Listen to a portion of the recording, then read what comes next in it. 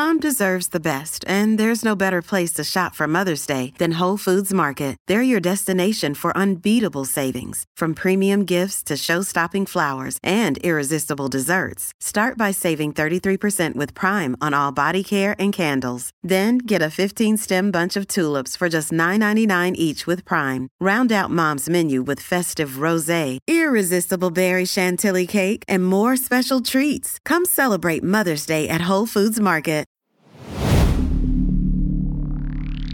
Spinner.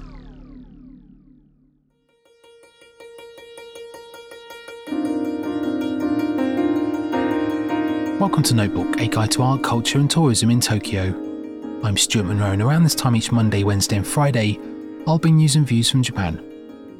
On today's episode, we look at the origins of Buri no Hi on December the 20th. But first, soba and secret police. Japan's foreign ministry earlier this week revealed that Tokyo had joined other cities around the world in unknowingly playing host to a secret Chinese police station, believed to monitor and coerce Chinese citizens living in Japan. According to the report published by a Spanish human rights watchdog, Tokyo was among 102 such stations found to be based in at least 53 different countries, with the Japanese government lodging a formal complaint with Beijing. The police stations believed to have been set up with the aid of the Public Security Bureau of Fuzhou in China's Fujian province. Another station set up by the Nantong Public Security Bureau in Jiangsu province is also believed to exist somewhere in Japan, but exactly where remains a mystery. Meanwhile, a ceremony that centres on the traditional New Year's Eve dish of soba was given at a shrine in Uzo City, Toyama Prefecture. The Oharai ceremony takes place around this time each year, and 9 employees from a local flower manufacturer also attended the shrine, offering tamagushi, a Shinto offering made from a sakaki tree branch decorated with strips of washi, silk and cotton. Tsukushi no Sato processes and sells mochi rice cakes made with local mochi rice, all under the watchful eye of Hatsuka Agricultural Products Processing Cooperative in Hyogo Prefecture.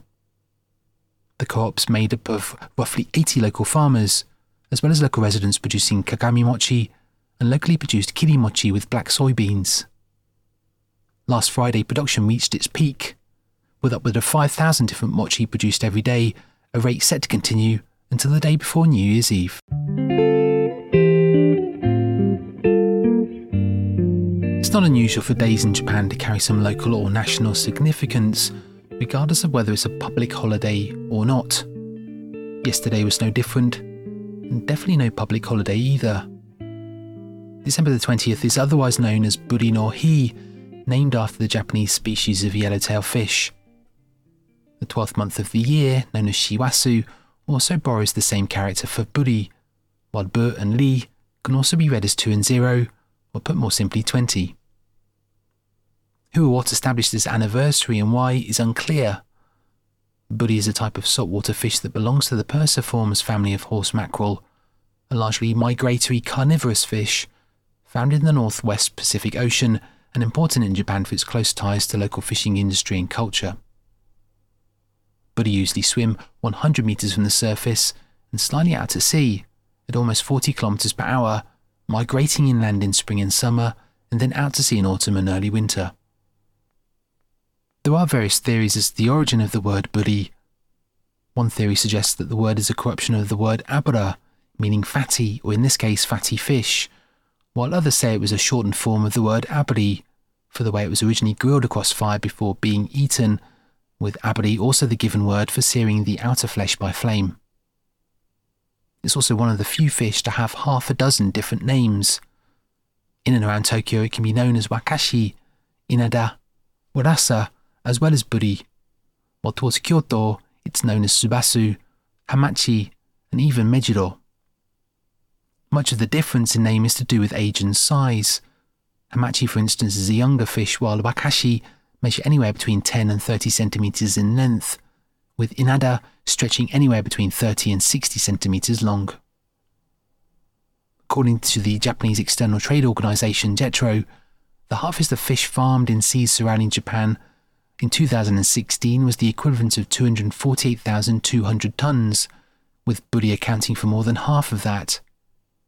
They can grow very fast, and because they grow in temperate waters above 18 degrees Celsius, they're farmed in quantity across parts of Kagoshima Bay, off the island of Kyushu, and in the Bungo Channel between Kyushu and the other mainland of Shikoku.